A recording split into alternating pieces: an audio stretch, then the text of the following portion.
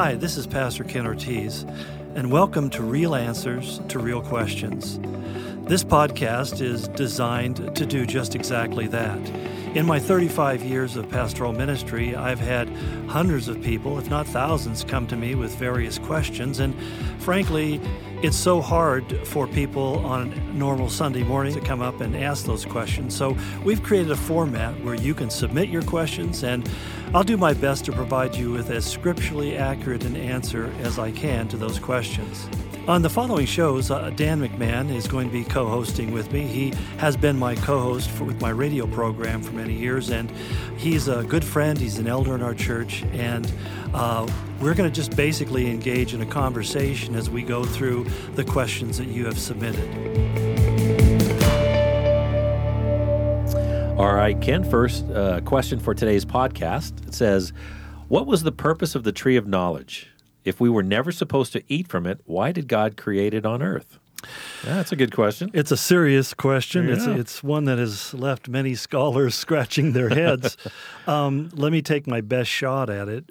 One of the things that we can kind of conclude about the tree of knowledge is what resulted from it. And from that result, I have to conclude what God's purpose is. And the result was that God essentially placed Adam and Eve in a context where there was only one rule they had to keep.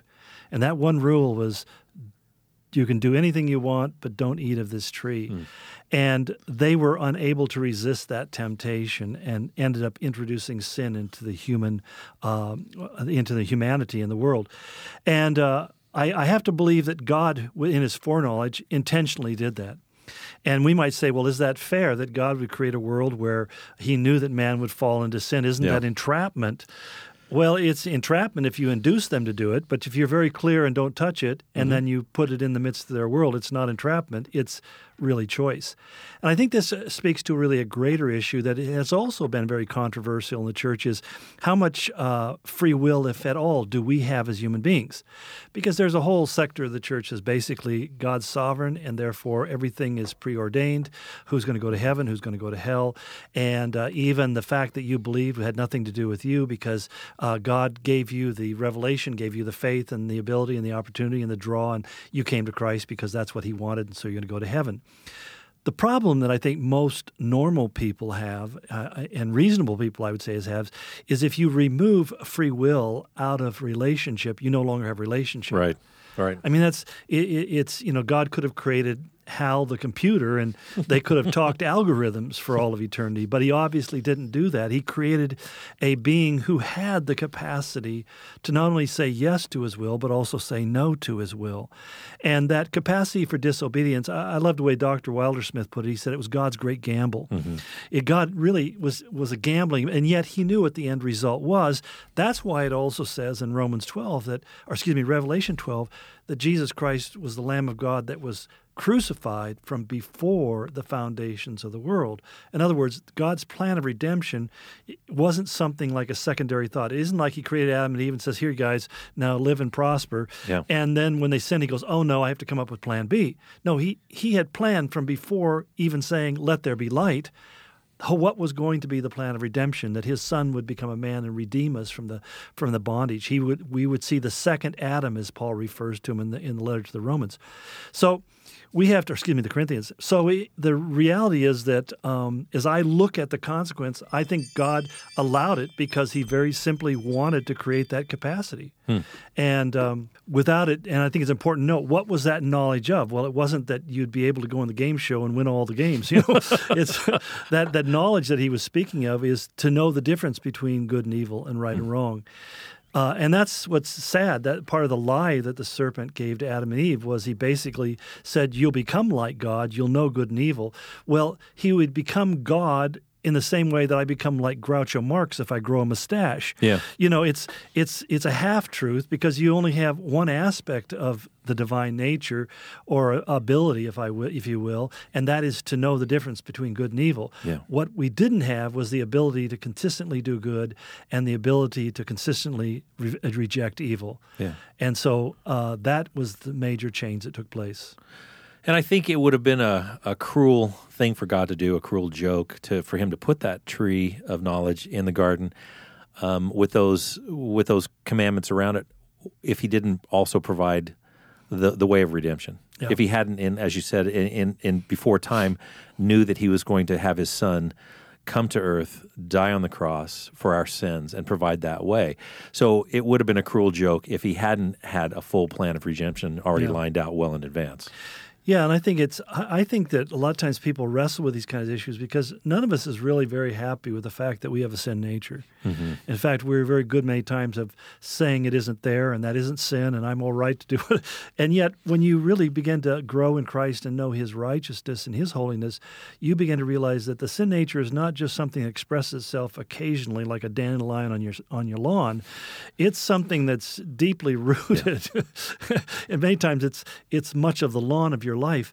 And that humiliation, if you will, realizing that I am a sinner, is what breaks our hearts at the cross of Christ. And we say, He died because of my sin.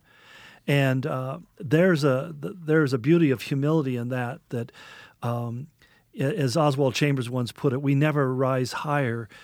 We never stand higher than when we're on our face at the foot of the cross. Yeah, yeah. Good. All right, well, let's move on to question number 2 for the day. It says, the church I've been going to talks about praying specifically. Some of the prayers I've heard people pray while I've been there have been so specific that it sounds like they are telling God what to do. I understand asking God to meet a specific need, but where is the line?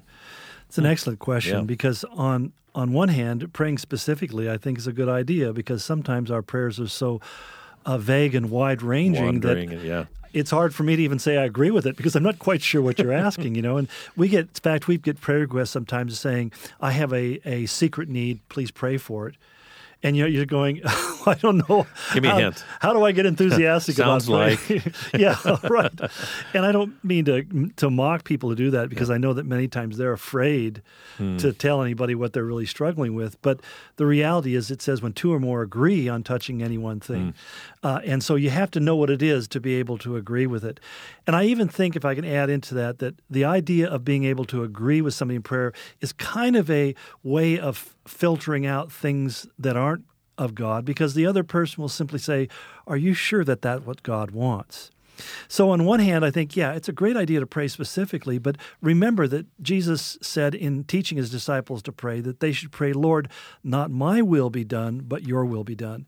And with that, there's a certain recognition that that I'm kind of agnostic in terms of knowing what's the best result. Mm-hmm. What is in my best interest? But it may not be the best thing, and I need to hold loosely to that.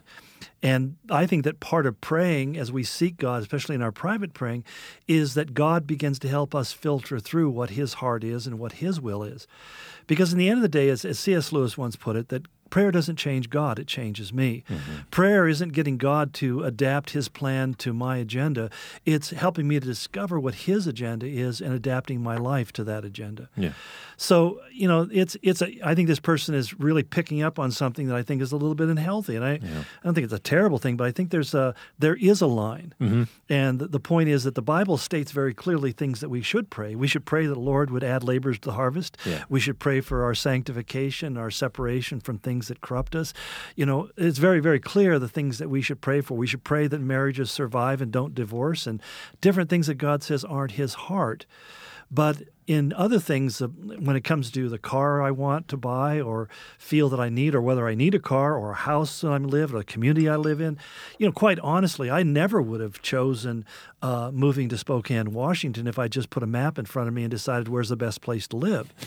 I mean, I'm fortunate to say God put us in a great place. Yeah. He knew what would fit us, and I love this place. Hidden secret. It's a hidden secret. Yeah, it's amazingly.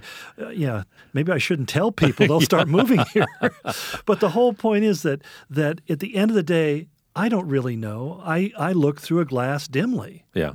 And in the end, I don't want to be insistent upon how I think it should turn out. Mm-hmm. There are things that I asked for that I didn't get, and I'm so thankful that I didn't. Yeah, yeah. I don't think there's anything wrong with having an expectation that God is going to answer a prayer. But expecting him to do it the way we ask him to do it is totally off the mark. Kind of presumptive, really. It is, and it's actually more fun to say, God, this is my need.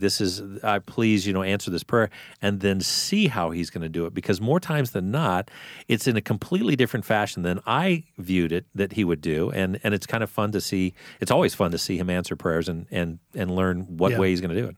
Well, I think about when we talk about things like marriage, and some people are praying that somebody would marry. I had people come to me and say, "Well, I'm praying that so and so will ask me to marry them," and I think to myself, before I got married, there were any number of young ladies who I could see myself marrying based upon two simple criteria. They were really good looking and they were fun to be around. I was going to get it wrong no matter what. Yeah. Until I asked God. That's why my wife and I, we just fasted and prayed. Is this your will, God? Let us know. Is this what you want? Because we don't trust ourselves. Yeah. That's smart. All right. Sounds good. Let's go on to the last question for the day. Number 3, it says, is it okay to be cremated when you die? I would say absolutely yes. And I know that there's people who hold to the idea that if you cremate the body, what's going to be resurrected. All I can say is cremation is going to do in about 30 minutes what the earth is going to do in 30 days or 30 years, It's going to happen. It's going to happen. From dust you came, and to dust you're going to return. So there are some Christian denominations that teach that you've got to keep the body as intact as possible so that when Christ comes, He'll be able to resurrect it. I think God has my DNA on record that He can resurrect dust. He can reconfigure DNA if that's what He wants to do. But I see absolutely no problem with cremation. And I think, quite honestly, it's what that's my intention, because I just want to spare my family the expense. Yeah. And the reverse is true. It's perfectly fine to put someone in a casket and put them in the ground. Yeah. And there's certain dynamics, because we live in a culture where people kind of die in isolation now. And sadly, many people don't have the opportunity to be with loved ones and kind of journey with them through those last moments of their life. And so sometimes having a body there is a way of basically having closure.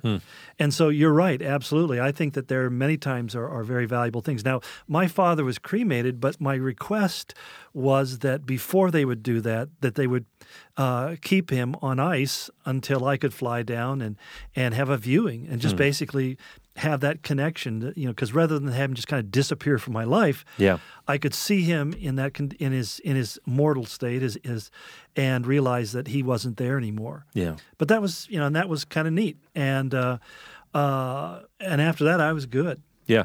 I learned that in the early days of marriage when we had a dog that got hit on the road, and I took him into the vet, and the vet said, basically, we need to put him down. And I said, okay.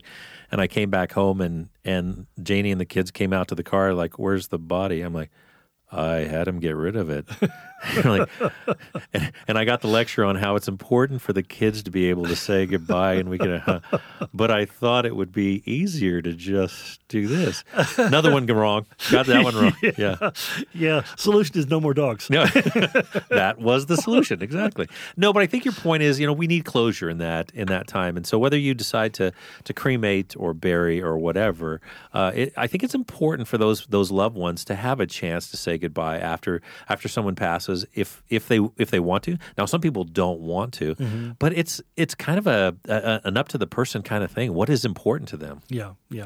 And in many cultures, it's perfectly acceptable. Yeah, it's what they do, and I think that's kind of a misguided thing when people say you have to do it this way, and that's all there is to it. So. Yeah.